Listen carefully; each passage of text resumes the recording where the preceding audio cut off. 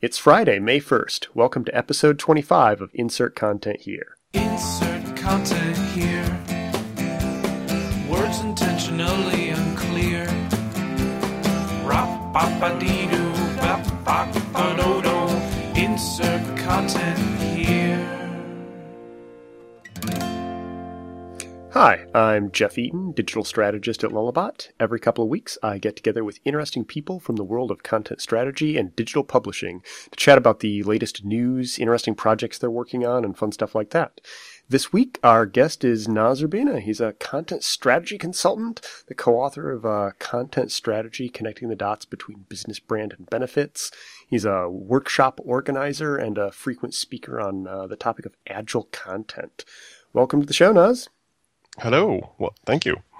I think we first met, at least a couple of years ago online, as I was starting to try to poke around into the world of like semi-structured content and things that didn't like necessarily map to databases and posts, you know, the kind of structure that a lot of web stuff is familiar with. And I want to say I really appreciate it. You were one of those people that was a huge help as I started wading into those very deep waters. Thank you. I don't think you've ever said that before. That's a very nice thing to hear, and I do remember very clearly because I was kind of reaching out to the web community. This was a while back, and saying, "Guys, we need to talk because the web really needs to look at some of these ideas, but there's a lot of confusing language and talk going around, and let's try to get together and discuss terminology and concepts so we can get all on the same page." And you're one of the few people who actually reached out from the web community and really engaged. And subsequently started saying crazy things about maybe we should put XML in the body field and stuff like that. And it was all over from there. Shh. Jeff. Don't get carried away. Let's not get too crazy.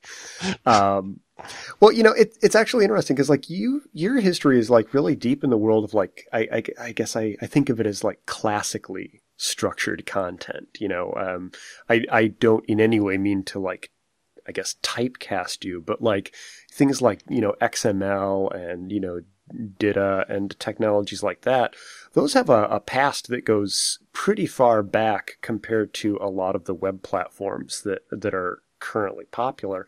How did you get involved in that stuff? It was a bit funny because I was born into that stuff and skipped the whole regular web. Which was a very odd way to get started. Right out of university, I joined a company that was making one of the first structured authoring tools. And this company got started talking about 20 years ago. So this was at a time when tools of that kind had to worry about whether attribute values had 2 or 4 characters because of memory limitations. Ah, the good old days. Yeah, so this is ages ago. And right around the .com bubble, I was trying to get into the industry, and I got a job in the London office working for this company called SoftQuad. And they were making a product called XMetal, which was one of the first WYSIWYG semantic structured authoring tools. It was only about 10 years later that I found out that WYSIWYG in the web world means unstructured mess where authors go crazy. You know, that's actually something that I was going to ask about because, you know, again, coming from, you know, a traditionally, you know, web-based background, WYSIWYG in our world has such a radically different meaning. It's, you know, Totally. Dreamweaver. You know, you go in and the idea is this perfect one-to-one correlation between what someone will hopefully see when they view a page and what you're editing. But so what does it mean in that other world? That group also kind of has acknowledged that term doesn't make a lot of sense because the whole point of structured semantic markup is so that you can do the kind of things that the whole world wants to do now. So you can write once, publish everywhere for any kind of device or context. So WYSIWYG is an illogical thing. So they've actually moved over to saying WYSIWoo. I don't know if you heard that one. I haven't. I've heard WYSIWYM. What you see is what you mean. What's WYSIWYG? What WYSIWYG is what you see is one option. Oh, see, okay, I see that. Yeah, I like So that what you see is the idea is you need some sort of non-code representation of the content so you can write like a human being. So I was working at a software vendor that made a tool that gave you a layout that you could meaningfully type into, like headings were a certain size and they went down in descending order, but headings didn't have to be called H. They could be called, product info, or they could be within a section called product info, and then they could just have a heading which they reused everywhere. And it wasn't numbered, and how big it would be applied dynamically depending on where you placed that section within a hierarchy of a deliverable. So basically, you have it brings a presentation style to what you're editing, but it doesn't necessarily promise that this is what it is going to look like in any particular delivery format for an end user. It's just this is an assistive tool while you're editing. Exactly. In fact, it goes to the other extreme. They tend to be reasonably plain. Just the headings are black, text is black. You might get a gray in there somewhere. You could fancy it up if you want, and these days many of them are getting really fancy with forms, drop-down boxes and combo and radio controls and pop-ups and all that kind of thing. But back in the day, it was quite straightforward to make sure you were clear. It's not going to look like this. This is just for you so you can sensibly author. So the idea was to communicate as much meaning to the author as possible visually, not to communicate the final presentation. Formatting, yeah. No, there's a client that we've been working with on and off that they actually did that they did that kind of approach using an XML based in-browser authoring tool, and they layered that on top of Drupal's body field. So they're using Drupal's body field just to store XML, and they have I think 15 different elements that they support in it, and their XML tool formats them to communicate meaning to their authors rather than trying to do the, increasingly elaborate presentation of lots of, traditional HTML markup. Yeah, exactly. And that's the way it should be done, honestly. That's a lot of the conclusions that are being come to now in the wider community are the same conclusions because there's just no other way. You need to be able to have your CMS and plug in structure and make that reasonably transparent or very much under the hood as far as the author's concerned. And that method of taking your old authoring space and plonking in a structured authoring tool in place that deals with a much more limited vocabulary of what the author can do, but every element that they can use is that much more meaningful. That's quite a proven technique for some very complex applications. Yeah. So, okay. So one of the topics that you write a lot about, talk a lot about, is adaptive content. We've got a lot of different, terms floating around in the industry right now. Intelligent content. Everyone's been talking about structured content for a long time, but adaptive content. What does that mean? So, I'm actually gestating an article right now, which is adaptive versus intelligent content, because there's a lot of kind of confusion there. What I would call this kind of a levels of specialization within the terms. So kind of like doctors and dentists kind of thing. So all adaptive content is intelligent content. All intelligent content is structured content. But it doesn't necessarily go the other way. So the fact that something is structured, doesn't necessarily mean it qualifies for the adaptive label. Correct, and it maybe doesn't even qualify for the intelligent label, because it has to do with layers of meaning and how closely and how much work you've put into specifying tagging and metadata for users. So if we start with structured is blocking things out in identifiable blocks. So those could be section, heading, paragraph, table. Those are structures. And that already gets you some benefit. If you have a structured language, you can do single sourcing to different formats. And you can say, okay, well, this is what tables look like on this site. This is what they look like on that site. This is what they look like in print. This is what they look like on a leaflet that you hand out, or in a manual or a textbook or whatever it is you make, dictionaries. If you want to add intelligence, then you have to go beyond saying this is a section with a title and say things like this is a product overview and this is a product name. So then you're getting more sensible human meaning into it, and that's where the intelligent idea comes in. Is you're adding those semantic or meaning-oriented labels into your vocabulary. And in that realm, the idea is that you're not just leaning on, say, like the vocabulary of something simple like HTML. You're actually creating a vocabulary that's tailored to the type of content that you have. So you have like product heading, not just an H3 with a class slammed onto it. Exactly. And the reason for that is because it's more immediately clear, and honestly, it's a kind of a techie thing.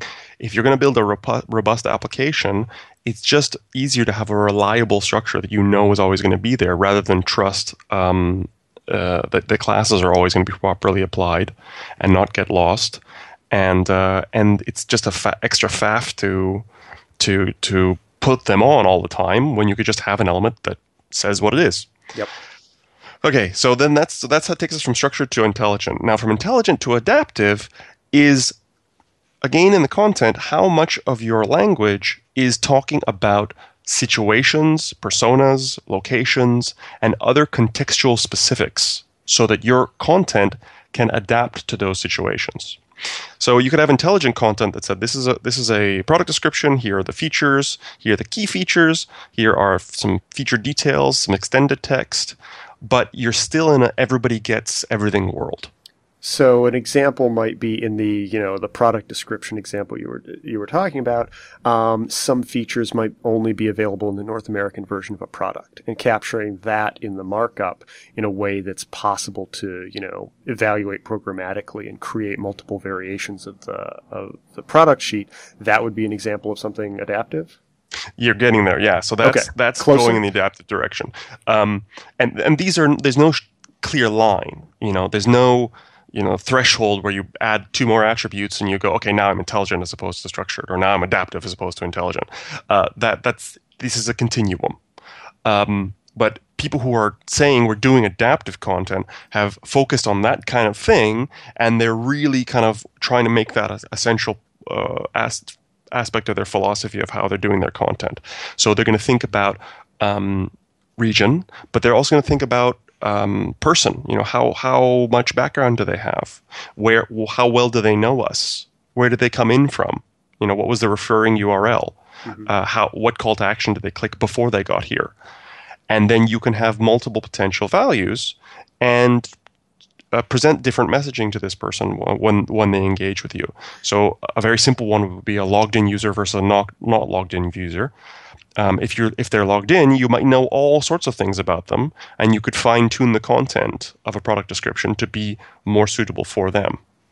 And it seems like one of the things that naturally goes along with this approach is the idea of capturing, I guess it's moving closer to like the essence of what a particular piece of content is and is supposed to be about, without thinking about the particular display mode you're authoring for. Like, you inherent in that adaptive approach is the idea that you could be presenting many different kinds of variations of it based on all sorts of different situations. And that means you need to store and capture and annotate like a superset of the content rather than just a page or a mobile view or those kinds of variations. I'm glad that we got that on recording, because it happens to us all the time, but we've never documented it before. Now we have. Yes, and in fact, if you Google me, in the last few postings that we've done, someone asked me what is intelligent content, and I said just put aside all the tech and all of the devices and all of these kind of esoteric things, and think about intelligent content is is formalizing and distilling your content's essence. Mm-hmm. What is this thing? How does it relate to the other things? And write it down. And, what is the platonic form of product sheet for you? Yes, exactly. So I said I think that's really what the intelligent content thing is. It's about putting the humanity and the normal sense back into content. That's how we think of things. I like to say that it's an accident of our tools and our platforms that when you write down a feature description or a phone number, it loses its feature descriptionness. It loses its semantic value the minute you record it. There's nothing inherently meaningful about unordered list. Exactly. And so why should a list of features stop being a list of features just because we put them into a database or a repository? So intelligent content is bringing back the normal logic of content and explaining it to the computer. And then adaptive layers on top of that and starts to think about how to leverage that in different scenarios, in different contexts, and if necessary, enhancing the basic, intelligent, structured, platonic form of the content with hinting and metadata about how certain things might be utilized in different contexts. Absolutely, exactly. Okay. So I use an anecdote, which is they've done a little bit of adaptation off of a base of intelligent content, and the effects were so fantastic. So I'm in Utrecht in the Netherlands, and I've been traveling for 7 hours. It's 1 o'clock in the morning. I have a keynote to deliver in less than 10 hours. I rock out of the station, and of course I do my Facebook social check-in saying, guys, I'm in Utrecht. And Facebook pops up and says, here are 3 restaurants near you that are open late. And I go, oh, thank you, Facebook, for throwing ads at me, which is not something that you say very often. But like that takes into account a bunch of different pieces of contextual information. It's the fact that in local time, it's late. Where where you are, what time it is locally, the fact that you're probably traveling, and either where you're at or the differential between where you normally are and where you're at. Suggesting restaurants probably makes sense. There's a lot of things that go into deciding what appears there. And it's also a great example of the value of the intelligent bit, because it's not bringing me 3 links to 3 web pages. It's pulling out logo, style of restaurant, Asian fusion, Italian, Mexican, the name of the restaurant, and the distance to me in meters and kilometers. And that's actually interesting, because I know just last week when we were talking about getting this podcast together, we had a bit of a chat about microdata and the kind of stuff that search engines like Google are starting to bubble up into search results directly. Mm-hmm. And there's a lot of really interesting stuff going on in that, like the idea that, somebody searches for your business and Google might be able to pull up actual store hours in the search results page, not just point them to your hours of operation page. And there's a lot of power in that, but it also changes a lot of the ways we're used to measuring the success of a website or, a digital project. Because if that means that no one's actually coming to my webpage, but we are getting business because they're learning my hours and they're finding out about my product without even hitting, the site itself, that I guess that forces us to start thinking about what our real actual metrics and success indicators are, rather than just relying on page views. I think the issue is that when you go to an omni-channel model, I'll say multi-channel because I shouldn't use omni-channel without defining it, and I don't have time. So when you're talking about delivering on more than one channel, you can't use a measurement system that was built for one channel. Mm-hmm. So you can't use web analytics for websites when you're talking about content. So the whole analytics world is about to get turned on its head, because they're a couple of years ago we got this rush of enthusiasm right around when the book came out, which was very nice for me, with this rush of enthusiasm of people saying, oh, well, we don't want to manage pages. We don't want to manage websites. We want to manage content. And then we want to be able to repurpose that in all sorts of different ways. And now they haven't quite figured it out yet, but they're about to go, oh, crap, we don't know how to measure content because we've only been measuring pages. Yes. Yeah. And as far as I know, like at least right now, there's no way to measure the number of people who saw your store hours because of microdata enabled search on Google. But, you know, they could actually be driving into your store instead of just looking at your webpage. So yeah, it's interesting how we seem to go like in these industry seasons of like suddenly we have tons and tons of tools for measuring certain kinds of results, but then we realize there's stuff that's slipping through the cracks and isn't being measured. Mm-hmm. Well, I think that there's a sort of a rolling realization washing across the market, and it all has to do with this from one format to many, from one output to many, and the implications of that come in waves. So I see people. It's amazing, you know, if you've been in this doing this for a long time, like I have, it's been 15 years and you're still seeing those same light bulbs go off of, oh, I've got to separate presentation from content. I've got to break my content up into modules so that I can reuse it. And then now that I've got these modules, I have to manage the relationships between modules. So how do I do that in my system which has only been based on big blocky chunks? And then now how do I publish them? And then how do I measure? So that you see this kind of they get from the earliest thing of I'm not just making a page anymore, and it goes through the entire process. And each kind of step through the process from creation to management to delivery to measurement seems to take a couple of years, and then wash slowly from, you know, the smartest, fastest companies out to the mass market, which takes another 10 to 15 years.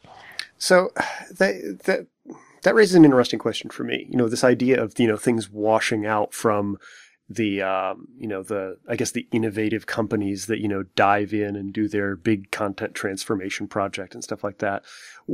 What does that look like for smaller organizations? I mean, do the benefits of these kinds of approaches scale down in addition to scaling up? Absolutely. I'm writing a white paper right now with SDL that's going to be out in probably a couple months, and I use some examples where I'm talking about omni-channel delivery, which I'll have to define now. But I'm also mentioning how to do omni-channel and adaptive on a budget. So omni-channel is the strategy and delivery aspect of this whole thing, because so you move away from creating just for one format, and then you start saying, okay, well, what am I creating for? And that takes the focus away from your channels and puts the focus on the user. The intent. So, like, what do they want? What do you want to accomplish? Rather than where do we happen to be pushing it? Exactly. So as opposed to having, this is the social media team, and this is the web team, and this is the events and print team, we have the communications team, and everybody's got to be joining up their work so that the human being on the other end of this is having a coherent, continuous story going through it, rather than speaking to these disjointed teams. And we've all felt it. We've all felt going on to a digital contact point and then having to phone somebody up and they have no idea who we are, or getting transferred between two different departments, and so on and so on. Customers are not good at integrating this stuff.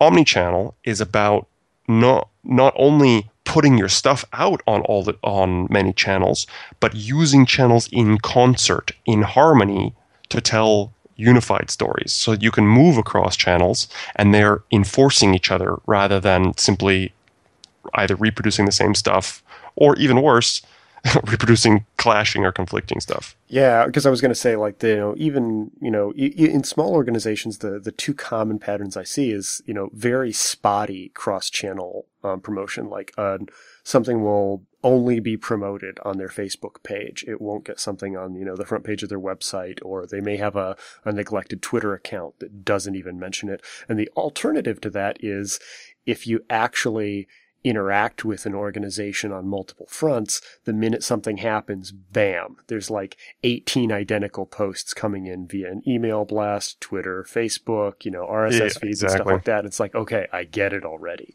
It's just copy and pasted it across everything. Right. And not even necessarily leveraging the unique aspects of those different channels. Mm-hmm. So the original question was, how does this look for a small company to actually do it? And I have seen some examples. So one I really liked was a company called Thread, and they were some university students who made this app, and they made a dating app. And what they did with the dating app is they realized, okay, we're going to try to launch a dating app. What is make or break? People. We got to get people on this app, or else they don't have anybody to date. So what they did is they launched the app, but they tied it in with offline events. So they said, okay, we're going to do a launch event. What you do have to do is we're going to expose stages of content. So you can download the app, you can just fill out a profile, that's it. Put up some photos, put up your details, and then you're good. And that filled in profile on your smartphone is your ticket for entry to this launch event, like a live physical launch event. Very crafty. Exactly. So then they've got all the people using the app. They're guaranteed to have their app. They're guaranteed to have it on their phones. They're guaranteed to have their phones charged up, and they're physically in the same location. Go nuts. So that is an omni-channel campaign. It's just really it's boxing clever. So it's using the tiny amount of resource they had across channels and thinking about the user journey and needs and saying, okay, where can we plug in? Where can we add value? Instead of what we often do, which is sitting back and saying, all right, what do we want the user to do, and how do we entice them with, by putting cookies along the path to bring them into grandma's house so we can cook them. Sort of trying to get them to follow the sales funnel or something like that.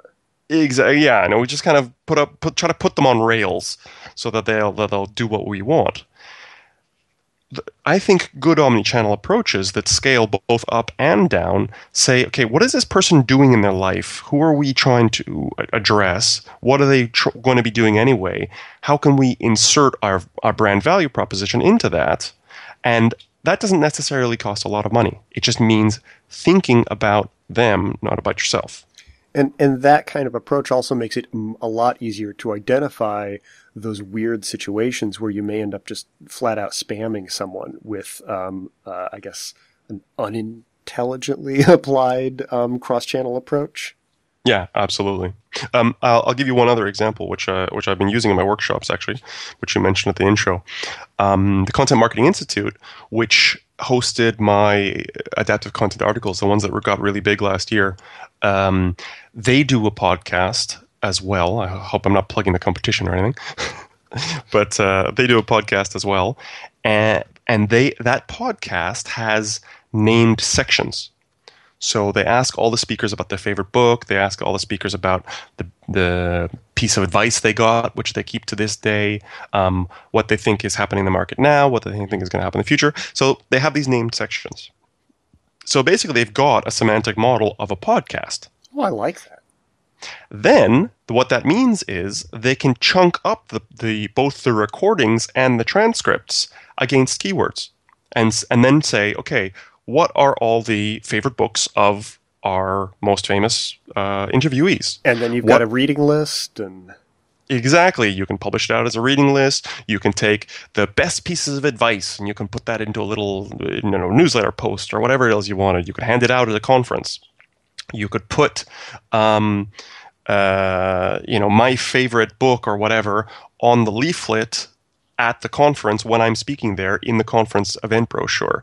You have all this potential by just putting a semantic model behind it, and eventually you could chunk it up and have people go on and make themselves a podcast and in either text or audio version, and say, I want to know what women in content strategy in Europe are saying, and then gather all that up. What do they think the future is going to be like? So just by having a reasonably simple semantic model, you can suddenly allow people to adapt the content to their own desires and own interests in a way that you couldn't if you had just kind of done a traditional monolithic block. And that's interesting too, because that trying to figure out how the best to capture it. There's the pure, and it's cheap. There's the purely like the standard descriptive model of like what is a podcast. It would be guest, question, answer, stuff like that. Yeah. But starting to talk about the things that are unique about how we approach podcast. What is unique to this particular podcast? The essence of that. That's where I guess the unique brand comes in. It's not related to podcasting, but there's actually a client that we recently worked with. I think I'll have to double check if we can mention it, but it's Bravo TV and Oxygen in the United States. And they're two cable channels, and they do a lot of reality television. And they were trying to figure out, because they have, similar models, but different audiences, how they could, reuse a lot of the work that they've done in terms of infrastructure. Across the two brands? Yes, across the two brands. Okay. And it made a lot of sense. But one of the interesting things that we found when we were digging in was that there were some very, very subtle differences that reflected brand differences just in how they modeled the structure of their content. Like, for example, the idea of a season and a particular goal or contest is really core to the way a lot of Bravo TV reality shows work, like Top Chef or something like that. There's a contest going on and there's all these participants sort of racing to the goal. Whereas on Oxygen, it's very personality centric. And that's where people usually often come in, and like that's sort of their primary touch point for finding different shows or episodes or whatever. So how they had modeled episodes and the way that guests related to seasons and episodes differed wildly between the two properties, even though on the surface they were very, very similar, just because of those differences in what their primary audience touch points were and how they thought about that. And that reminds me of the idea of like breaking down that podcast into, book recommendations and stuff like that, rather than just, generic stuff like guest, question, answer. It requires a deeper understanding of what's unique about the way that you approach a particular domain. That's the core of the whole intelligent content thing, is that it has to do with going deeper and getting more granular. You posted ages ago. I think one of the first things that I ever peer reviewed for you was that Battle for the Body Field. Mm-hmm. And that was about, we got to get in there. We have to go deeper. We just can't have heading, metadata, bunch of stuff. Because when we do get in there, we discover what is intrinsic to how we communicate as a company, and then everybody becomes consistent on it. Because if you don't do that, then you're going to have the bulk of it is consistent, and then 20 to 30 to 50% of the authors are going to be running off doing their own thing. And that's where they would most benefit from help. Exactly. So it's not good for the company because they have to maintain all these slightly different ways of doing things. And it's not good for clients because clients don't see value in that unless it's done for a really good reason. And if it is done for a really good reason, then it should become part of an option within the formal standard. Yep. If it's important enough that you need to keep doing this, then maybe you should actually make it official. Yeah, exactly. It's a fine-tuning thing between how descriptive do we make it without making it restrictive. We don't want to create models that are so fine-tuned that the minute somebody has a good reason to do something else, they have to break the whole thing. Yep. And that's a black art. That we've been doing this for 20 years. That's not solvable because that's where it has to vary for different projects and different needs. Absolutely. And there's no one right answer. But there is a consistent truth, which is you definitely have to go deeper than most people are going now. Yes. So you mentioned workshops that you're going to be doing later in May. Tell me a little bit more about this. What's going on? Where is it? What are you covering? Right. So I'm going to be doing adaptive content, and I'm going to be focusing on exactly this, what we've been discussing, the modeling of content, and how do we look at content differently and take our assets, break them up, give them meaningful names, and I'll allow ourselves to have some sort of guidance or documentation that says, this is how we're going to do content. In the same way that you would have a style guide or a set of wireframes or specifications that describe everything else about your content, this is for the content itself, the semantic, intelligent back-end structures that are going to power everything else. There's not a lot of people who I think have a very good methodology for this. I know I have my own, and there's a couple of more out in the market who they have their own approaches, which I also respect. But honestly, this is a very it's hard to come by to people who have any way to make all this complexity at all sensible. So people are really liking it. So I call it adaptive content modeling for omnichannel user experiences. And I'm doing that in Redmond, Washington, over at Microsoft's headquarters in Redmond. Oh, cool. That's May 18th and 19th, right? Correct. And for that one, I can actually offer your listeners a discount code. Oh, fantastic. Yes. Anybody who's listening to this podcast can get in for 10% cheaper using ICH10 when they register on the registration page. Well, thank you very much. Oh, my pleasure. And you're also going to be at Confab Central too, right? Yes, Confab Central is going to be, I'm very excited. This is my first Confab in North America. I've only been to Confab Europe. And that one I can't offer you a discount on, but it's going to be attached to one of the best conferences going. So that's going to be a very good option, especially. That's in Minneapolis, and that's going to be on the 20th. And I will also be talking at the conference a couple days later. And then right after that, I will be coming back to Europe, and I'll be in France for the 27th. And that's going to be in the south of France, a place called Aix, which is in Provence, which is if you have not been to Provence in the south of France, then you should go. But that one's going to be just for people who speak French, because it's going to be in French. That same discount code will work for the Aix-en-Provence event for 10% off. Well, awesome. Well, I think that sounds really, really cool. I'm sad that I won't be able to make it to the Confab Central session too, because I love Confab.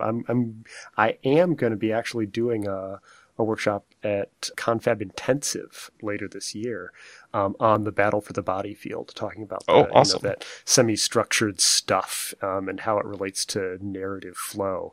There's a lot of interesting connections, and as we talked about at the beginning of the show, I'm very excited about like the lines of communication that are there between these like domains that spent so long not talking to each other. Oh, absolutely. Oh, we should. This is a teaser for our next collaboration. We should get together and exchange workshop notes. Absolutely. Because I'm sad I'm going to miss that. Well, I will. I'm sure be crossing paths again in the future. And thank you very much for taking the time to appear on the show. And again, anybody listening, check out those workshops. They sound really fantastic. Pleasure. Thank you for your time, and hope to do it again sometime. Thanks for listening to Insert Content Here. If you'd like to catch up on our archives or keep up on our new episodes, visit us at lullabot.com/ideas/podcasts/insert content here. You can also visit us directly at insertcontenthere.com.